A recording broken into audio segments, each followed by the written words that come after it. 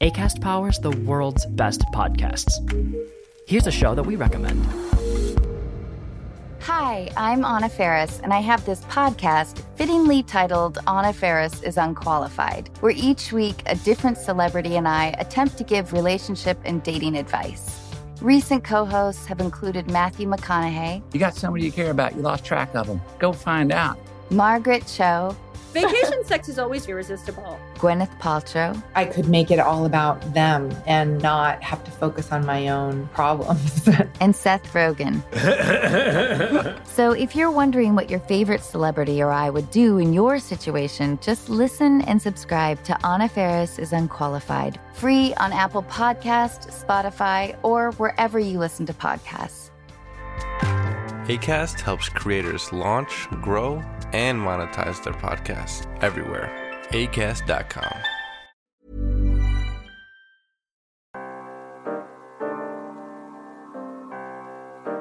Hello, listeners. I'm Amy McKinnon, National Security Reporter with Foreign Policy and your host of Foreign Policy Playlist. Each week, we help you make sense of the crazy number of podcasts out there by recommending one podcast from somewhere around the world. This week, I'm featuring the Season 7 premiere of Smithsonian's Side Door, where we explore how humans and elephants are learning, if not begrudgingly, to live side by side. In just a minute, we're going to play the episode, but first, I spoke to Side Door host Lizzie Peabody about the series and how the episode came to be. Thank you for joining us. I love the podcast. So tell me about the series. This is now on its 7th season, right? Yes, 7th season. And how would you describe for people who haven't heard it, like what is the goal of Smithsonian's Side Door? What's it all about? So the podcast is really, we say it's a podcast to sneak visitors in the Smithsonian Side Door, to discover stories that they wouldn't hear anywhere else. And I think really the goal of the podcast is to make the Smithsonian accessible and available to people who might not have the opportunity to visit the mall or to hear the stories they might otherwise miss on a trip to Washington, D.C. And the whole premise is we tell stories from the Smithsonian, not about the Smithsonian. And it's a great opportunity, too, to really make use of a lot of the audio resources that exist here in the collections and oral histories and the experts who you don't actually get to speak to when you visit the museums. So it's another way, I think, to really spread what's wonderful about the Smithsonian. And talk us through your story process. I mean, you have over 150 million artifacts in the Smithsonian? Yes, it's a glut of treasures. How do you narrow it down? It's hard. I mean, so part of it is producer James Morrison and me just kind of skulking around, sort of poking our heads in people's offices, basically, and saying, like, hey, would you talk to us? We've always wondered about this random thing. But sometimes it's the museums come to us with an idea, thinking like, oh, we're working on this exhibition and there's this element that would really make a great audio story. That's what happened with, we did a story on Leroy Neiman, the artist critics loved to hate last season. And that was a pitch from American History. It was like 3 different people all said like, oh, this could make a Side Door episode. And we'd worked with all 3 of them on different episodes. And at first I was a real skeptic. I was like, how am I going to do an episode about an artist? This is a visual artist. I mean, he himself is no longer living. Who can we talk to? So I was a skeptic, and at first I was like, well, I'll just kind of humor them by looking into it. And it turned into a fantastic episode. I mean, one of my favorites. So often our best pitches come from Smithsonian curators and experts. Although I will say we get a lot of pitches that are topics and not stories. So a big part of my job is figuring out how to turn like a subject into a story. Is there any episode that like the story behind it, is a story in and of itself? The one that comes to mind for that is the Outer Space and Underwear episode, where I got to speak with the seamstresses who actually sewed the Apollo 11 spacesuits. And, I mean, it was just wonderful. I wish I could have broadcast the whole conversation with the women I spoke with. There's others that just feel really important, like Reservation Mathematics was an episode we did that dealt with this idea of blood quantum and how it is used to marginalize Native peoples and, well, rather like the colonial legacy of this idea of the portion of your blood determining your identity, and how it's basically how it was weaponized against Native peoples and continues to factor into that concept of identity today. That was something that is very, very well known and talked about a lot within Native communities, but outside of those communities, it's relatively unheard of. And so we worked with an artist who was photographing this phenomenon of blood quantum. And so it was wonderful to be able to get at the history of this racist concept through artwork and through interviews with the people that she photographed. So that was amazing, and just felt like, okay, this is something we really need to talk about. When I think of the Smithsonian's, I mean, as a visitor, they're visual, right? It's artifacts. It's, you know, that's the connection with history, and with the kind of natural world and of all the exhibitions that the Smithsonian has. But what has it been like trying to tell those very visually connected stories in audio? I think it's kind of a misconception that the Smithsonian is mostly filled with objects that talk about history. And I do think that, I mean, there's a very strong historical connection in many of our shows, but the Smithsonian is actually a network of museums, but also education and research complexes. So there's a lot of active work going on, active research, and especially, you know, when it comes to ecological preservation and, you know, species migration. There's just a lot more there than I think you necessarily get on a visit. So part of what we try to do is just sort of flesh out that view of the Smithsonian. And tell us about the episode that we're going to hear today on the show about elephants. Oh, elephants. This is this is a wonderful episode, and it was lead produced by James Morrison, Side Door producer James Morrison. I think he did a wonderful job really balancing the serious nature of the subject matter with fun. So, you know, it deals with this idea of elephant-human conflict, elephant-human interaction, and focuses on India, Southwest India, where elephants are living in close proximity with humans, and the conflict that inevitably can result from that sort of those close quarters. When you have like a 2 to 3 ton animal living side by side with humans, it can be dangerous.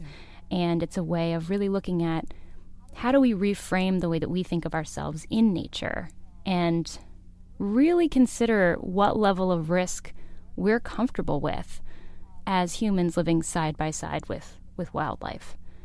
One thing that Peter Limegruber said that didn't make it into the episode, which I really stuck with me, is that humans get into car accidents all the time. We operate these vehicles that result in our deaths, you know, daily.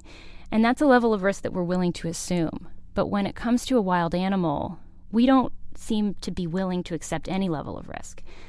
He said, when an elephant kills a human, it's called an elephant attack. But when an automobile kills a human, it's called a car accident. And we have this different way of thinking of, you know, accidents happen versus an animal is attacking. And maybe we need to shift how we conceive of those different risks and what we're willing to risk. Right. That makes sense, yeah, for the kind of bigger payoff of a peaceful cohabitation. I think the idea is, like, if we do want to keep these endangered and threatened animals around, you know, on what terms? It can't be 100% on our terms all the time. That was Lizzie Peabody. And here now is the episode from Smithsonian's Side Door, Make Way for Elephants.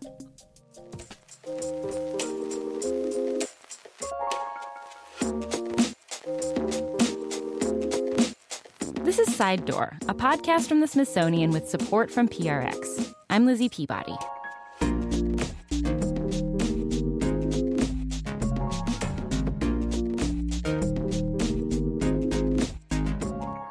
Something is mysteriously moving through China. Something big.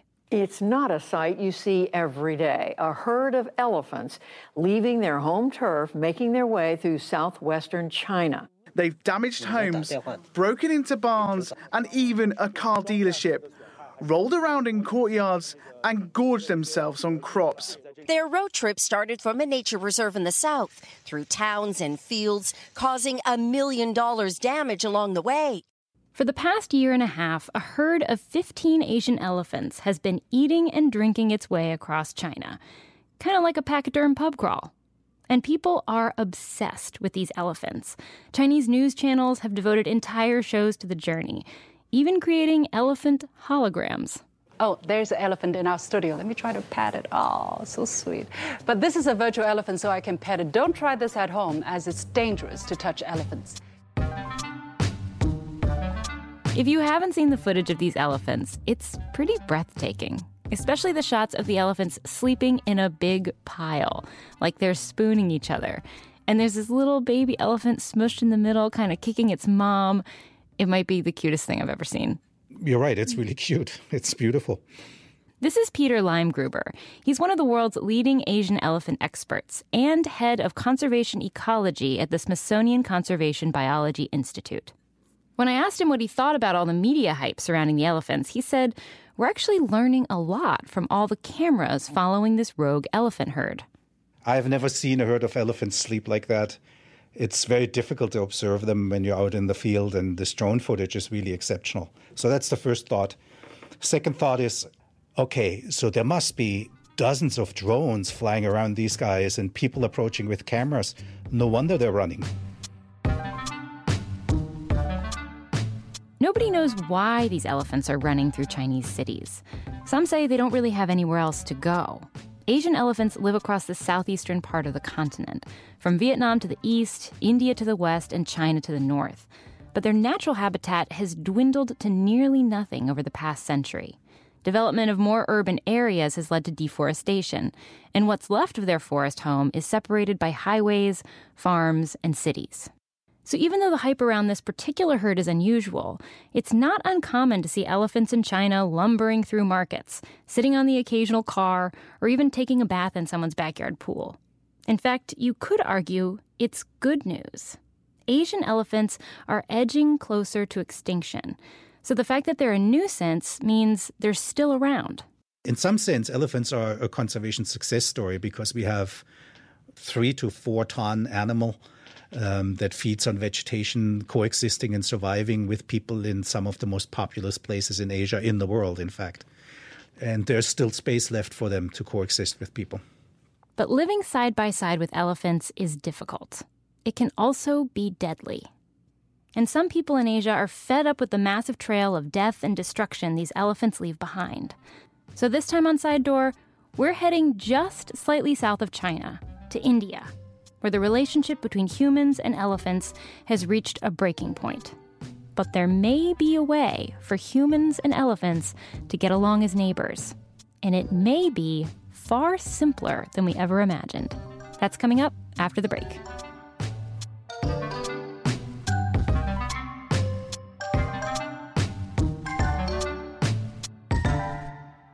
We'll be right back after this break.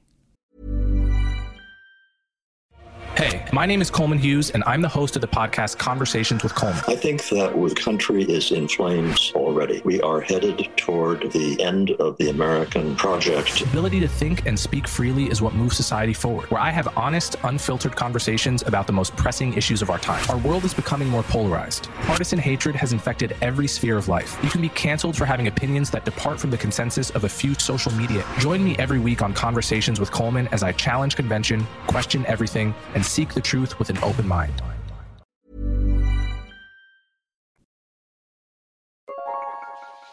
Hassan is a rural area in the southwest of India.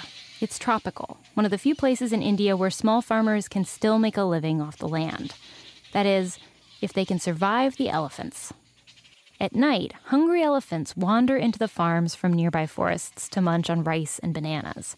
If a farmer tries to protect his crops to chase them off, the elephants might feel threatened and charge, running down the farmer and stomping on him, killing him. And this was happening a lot in Hassan. So in 2014, people there told the Indian government, "We have had enough. Get these elephants out of here." And the government listened. A local news outlet caught the mass elephant capture on camera. And just a warning, this audio is disturbing. So if you're listening with a small child or you don't want to hear an animal in distress, we'll give you a couple seconds to skip ahead a minute. Okay, so in the video, forest rangers wrap chains around the legs of a sedated wild elephant, lying on its side in the dirt. And they tie a massive rope around its neck. Rangers ride on the backs of trained elephants, and they whip them, urging them to prod the wild elephant with their tusks. A crowd of men sprint away as this massive wild elephant slowly climbs to its feet, yanked by the trained elephant. The trained elephant leads the wild elephant by a rope, like a dog on a leash. Men are screaming from the sides and chasing behind in trucks, and these headlights beam through the dust stirred up by the chaos, which sort of blocks out the sun. A trained elephant headbutts the wild elephant in the side, prodding it to get into a massive cage built on the back of a truck. The trained elephant's tusks are bloody from the struggle. The wild elephant refuses to move any further. But the trained elephant keeps pushing and pushing as men inside the cage yank the chains wrapped around the wild elephant's legs. Finally, the wild elephant gives up, backs into the cage. Everyone cheers as the doors slide closed.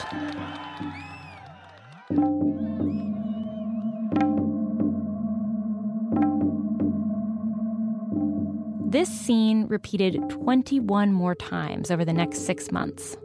Most of the captured elephants were sent to live in captivity. Some may have even been trained to capture other wild elephants.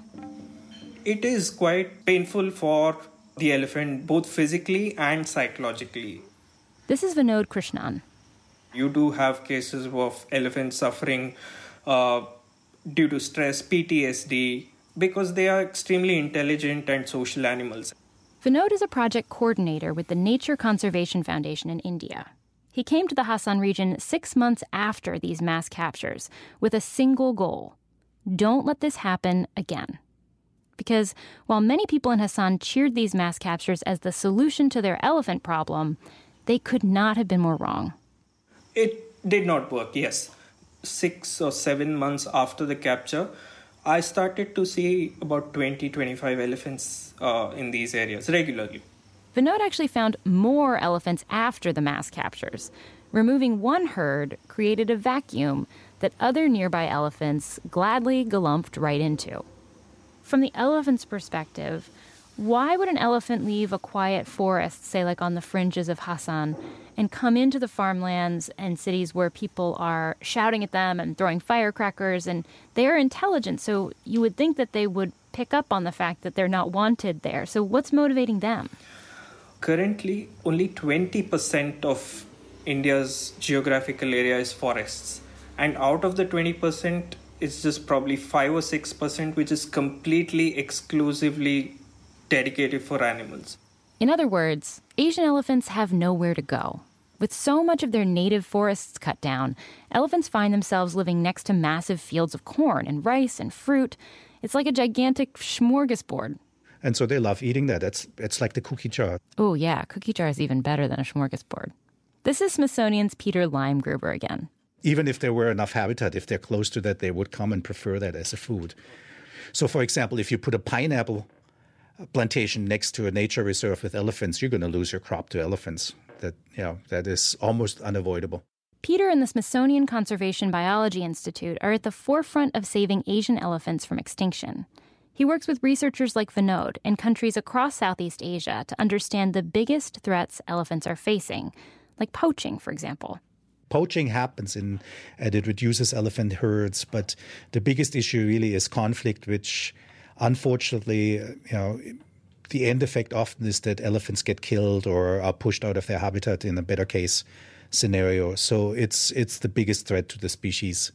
So what do you do when there simply isn't enough space for elephants and people to live apart? When the very existence of humans is the threat to elephants? When the choice boils down to us or them? How do you think the elephants would tell this story? They would not be happy. Elephants would basically feel that they've been trampled upon. How ironic. They're constantly losing. They're constantly losing, and there isn't really much good in the story for them. Yeah, like most wildlife. Back in Hassan, it felt like everyone was losing, the elephants and the people. This was really clear to Vinod when he arrived, but what wasn't clear was how to fix it. Capturing elephants doesn't solve the problem if more just come to take their place. And sometimes the captured elephants will even come back from wherever they've been dropped off. We have done some research on elephants in Sri Lanka that were relocated, and many of the elephants returned to the place where they were captured, even after they were moved over 100 kilometers. Oh, wow. Okay, so what about taking elephants to a nature preserve or a park and releasing them there? Turns out Peter's done research on that as well. They're relocated into a park, and, within a day or two, they come to the boundary of the park, they break through, and they're back in agriculture. So they're not bothering the people in the first place anymore, but in another place. So you just, instead of relocating the elephant, you have relocated the problem. So maybe you just need better barriers around the nature preserves, right? Well, the Forest Department tried that, building huge concrete trenches around the reserves. These trenches don't work. Elephants actually put mud into their trenches and they cross over. This is Anand Kumar. He's studied elephant-human interactions for the past 2 decades. He says the elephants will push mud into the trenches and make themselves a nice little bridge so they can walk right over. You can watch it on YouTube. It's pretty amazing. Okay, so what about electric fences? They can break any sort of fence. If there's a tree, bordering the fence, they just break the tree and the tree falls on the fence and you just cross over. So they have this ability to solve problems, right? Complex problems. And if the elephant decides that I have to go this way, they'll find a way. They'll definitely find a way. And if an older elephant is impatient or just can't find a tree, they've been known to push a younger elephant through an electric fence. Don't worry, it's just a minor shock. I think the biggest injury is probably to the relationship. I thought we were friends, Spike.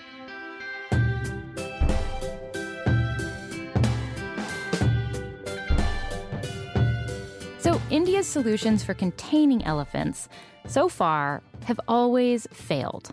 And Anand Kumar says there's actually a pretty simple reason for that.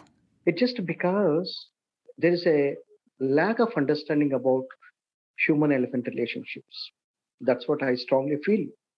Luckily for us, we have some human-elephant relationships at work right here in Washington, D.C. So I headed to the Smithsonian's National Zoo. Ronnie! Bosie! This is where elephant keeper Ashley Fortner introduced me to elephants Ronnie and Bosie. Oh my gosh, here she comes. Hey, see? You show me your foot? Ronnie, foot. Good girl. Oh my gosh. She's putting her foot up on the wall. Her toenails are like as big as my head. That's right. Did you touch her? No, can I? Yeah, let me get her. Just like this? Steady. Steady. She's like leathery and... You're welcome. That was a face full of air. Yeah. So first off, elephants are massive and a little snotty, to be honest. They're also a lot smarter than most people realize. 5 Asian elephants live at the National Zoo, and zookeepers regularly give them intelligence tests. Shanti is the most intelligent elephant I have ever known. Marie Galloway is the elephant manager at the zoo. She's been here for over 30 years and worked with Shanti. So they were supposed to get food out of a toy that they couldn't just reach in and get it. And they tried all kinds of different ways, shaking it, turning it upside down, breaking it. Shanti filled it with water and made the food float to the top. Wow. Yeah. That is incredible. I don't think I would have thought of that. Elephants are also one of the few animals that can identify themselves in a mirror. Most dogs can't do this. And they're really curious tinkerers. Take Kamala, for example. She's our resident undoer of things, for a lack of a better term. So, like clevises and locks, she always messes with them. She can unscrew things and open things herself. She actually is our most problem solver in that sense. So she could unscrew a jar of jam or something. Oh yeah, probably. Yeah. I would not put it past her. Elephants are also extremely social, and they each have unique personalities, or elephantalities. And these are shaped by their elephant social circles. Like Ronnie, for example, she's the elephant who blew snot in my face. She is our resident drama queen. When Ronnie was born, she was the only child in the group of adult elephants, and she's very much an only child. She was treated very much like a princess by the other elephants and got to do whatever she wanted. And she's still kind of a princess and rules the roost. So the socialization amongst their family can have a great effect on who they are and how they develop. And just like an elephant's social circle will shape its character, it also shapes its behavior. Marie says baby elephants are a lot like little humans. They'll copy whatever they see other elephants doing. Like, big time. Marie says one of the best examples of this happened a few years ago. A young elephant had just arrived at the zoo. It didn't have any of the physical therapy training that the other elephants have, like stretching their legs or climbing on rocks to get exercise. So for the first few days, they just let her hang out by herself, while zookeepers led the other elephants through their daily exercises. And they would do all these different behaviors, and we'd turn around and look behind us, and the untrained elephant would be doing the behaviors behind us. So she would climb up onto a rock.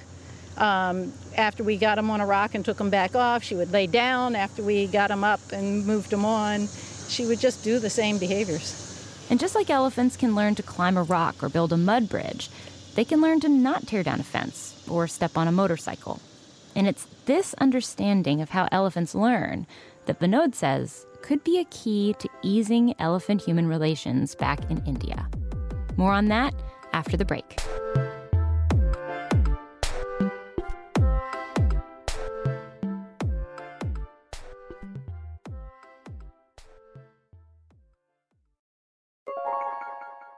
If Tom Hanks were an elephant, he'd be Bhima.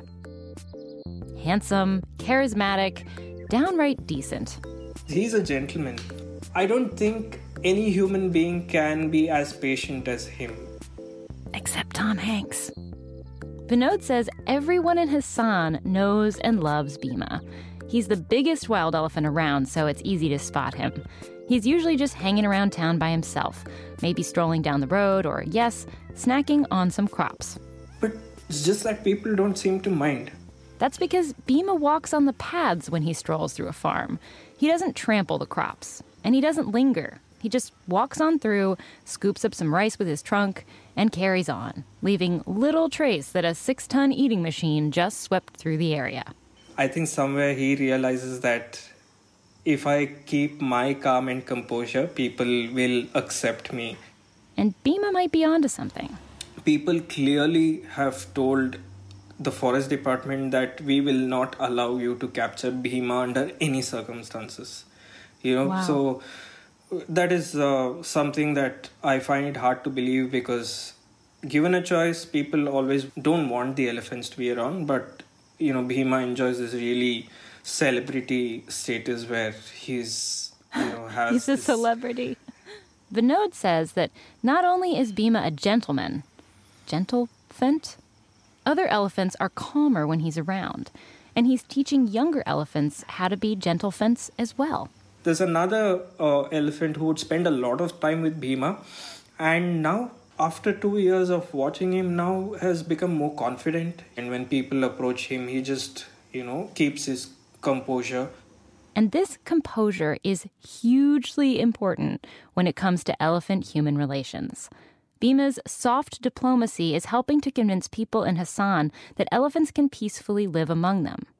Vinod says this takes pressure off the Forest Service to remove elephants. But even more importantly, human deaths happen when elephants lose their composure, when they get surprised or spooked and charge. And when elephants kill humans, that's when humans kill elephants. Vinod's mentor Anand Kumar puts it this way: the best way to save elephant lives is to save human lives first. Anand learned this back in 2002. Between a span of 5 years, elephants had killed around 150 people in northern India, and humans had killed 200 elephants in retaliation.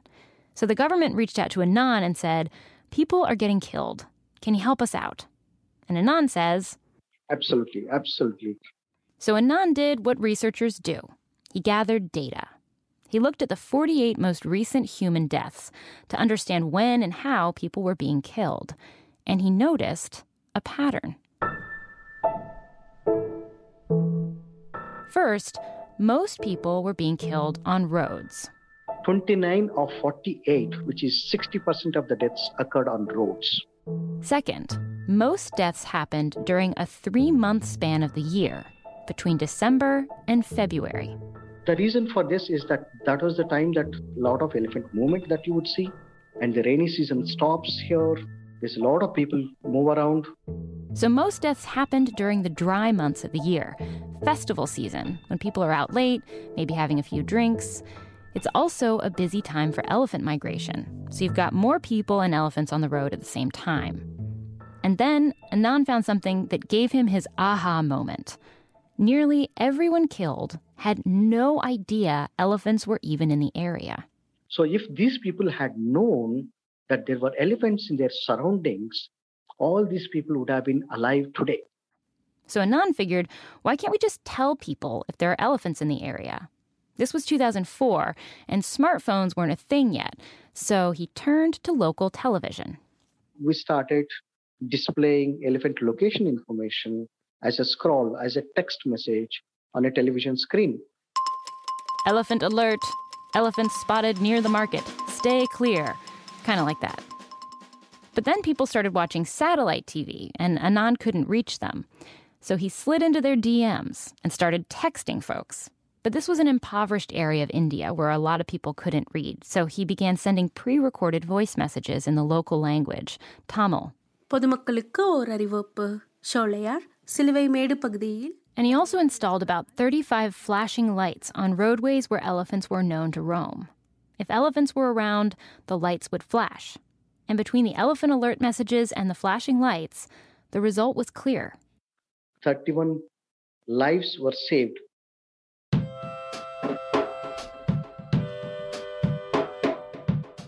Human deaths dropped 80%.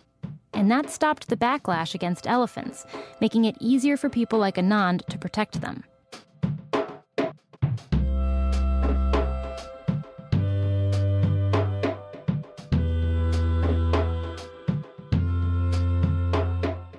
But 300 miles away in Hassan, the situation was still tense. Even after the mass captures, protests to remove Hassan's remaining elephants continued. They all want a permanent solution. That's what everyone's demanding. But nobody knows what the solution is. All they've been saying is, you remove the elephants from here. We are facing too many problems here. So they're protesting against the forest department. Vinod wondered if Anand's elephant alert system could be used to prevent another round of mass captures. He knew he didn't have much time to ease the tension, so he got to work putting Anand's system in place. But he quickly found out it's pretty hard to get thousands of people to sign up for your mysterious text alert. Initially, people would ask me, why do you need this information? What are you going to do about this? Are you going to come and chase the elephants? So what is it? What's in it for you? People were a little suspicious. Yeah, they were. The initial few years was very difficult. Vinod slowly built trust with local people by sharing his research and showing that he was there to protect them as well as the elephants. After spending day after day talking with people on the streets, Vinod gathered more than 5,000 phone numbers. These people have become his network of informants, calling him and telling him where they've seen elephants. He's sort of Hassan's elephant guy. There are days when I am answering phone calls throughout. On a busy day, if there are elephants scattered across the study area, you will have phones coming in from different parts of the study area. After all this hard work, Vinod waited to see if it would pay off. Before the alert, 5 people a year were killed by elephants in Hassan. Could he shave that down even just a little bit? So when Vinod saw how many people died from elephant attacks in Hassan in 2018, he couldn't believe it. 1. Okay, this is a good start, but maybe it's a fluke, Vinod thought. So in 2019, he looked at the new numbers. 0 deaths. Wow, okay, so maybe we're onto something. The true test would be the 2020 numbers. And when he saw those, he was shocked. 0.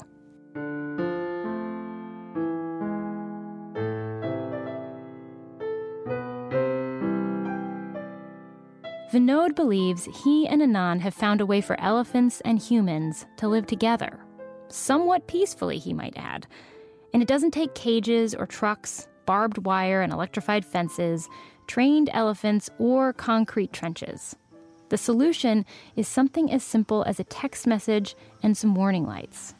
And most importantly, a shift in how people view their relationship with their elephant neighbors. I would say that it is possible to coexist. It may not be very, very, utopian, like perfect harmony. There will always be this uneasy calm that will prevail. But elephants are willing to coexist. It's the people who don't see the other side. And it's easy for us to sit in America and think, gosh, glad we don't have an elephant problem. But in North America, we have our own elephants. And they look like gray wolves, cougars, and grizzly bears that we want to stop from going extinct.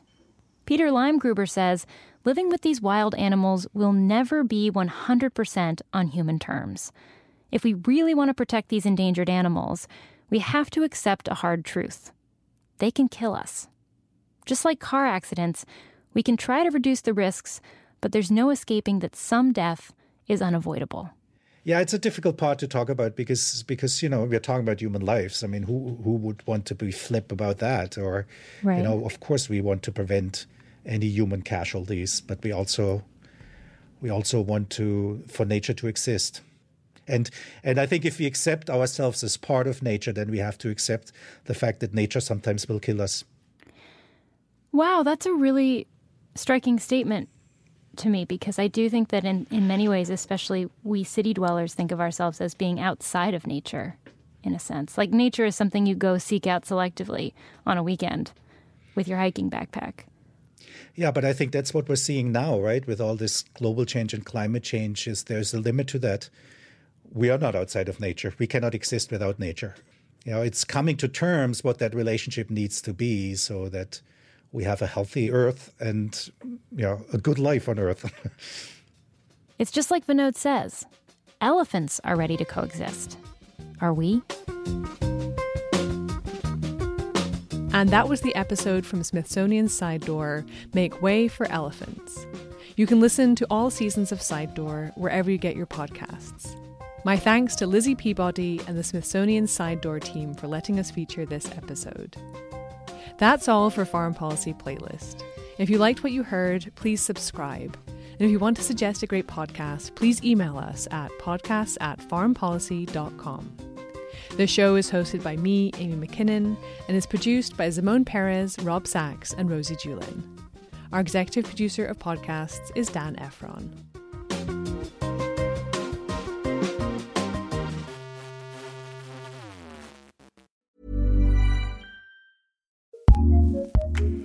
Acast powers the world's best podcasts. Here's a show that we recommend. Hi, I'm Anna Faris, and I have this podcast fittingly titled Anna Faris is Unqualified, where each week a different celebrity and I attempt to give relationship and dating advice. Recent co-hosts have included Matthew McConaughey. You got somebody you care about, you lost track of them. Go find out. Margaret Cho. Vacation sex is always irresistible. Gwyneth Paltrow. I could make it all about them and not have to focus on my own problems. And Seth Rogen. So if you're wondering what your favorite celebrity or I would do in your situation, just listen and subscribe to Anna Faris is Unqualified. Free on Apple Podcasts, Spotify, or wherever you listen to podcasts. Acast helps creators launch, grow, and monetize their podcasts everywhere. Acast.com.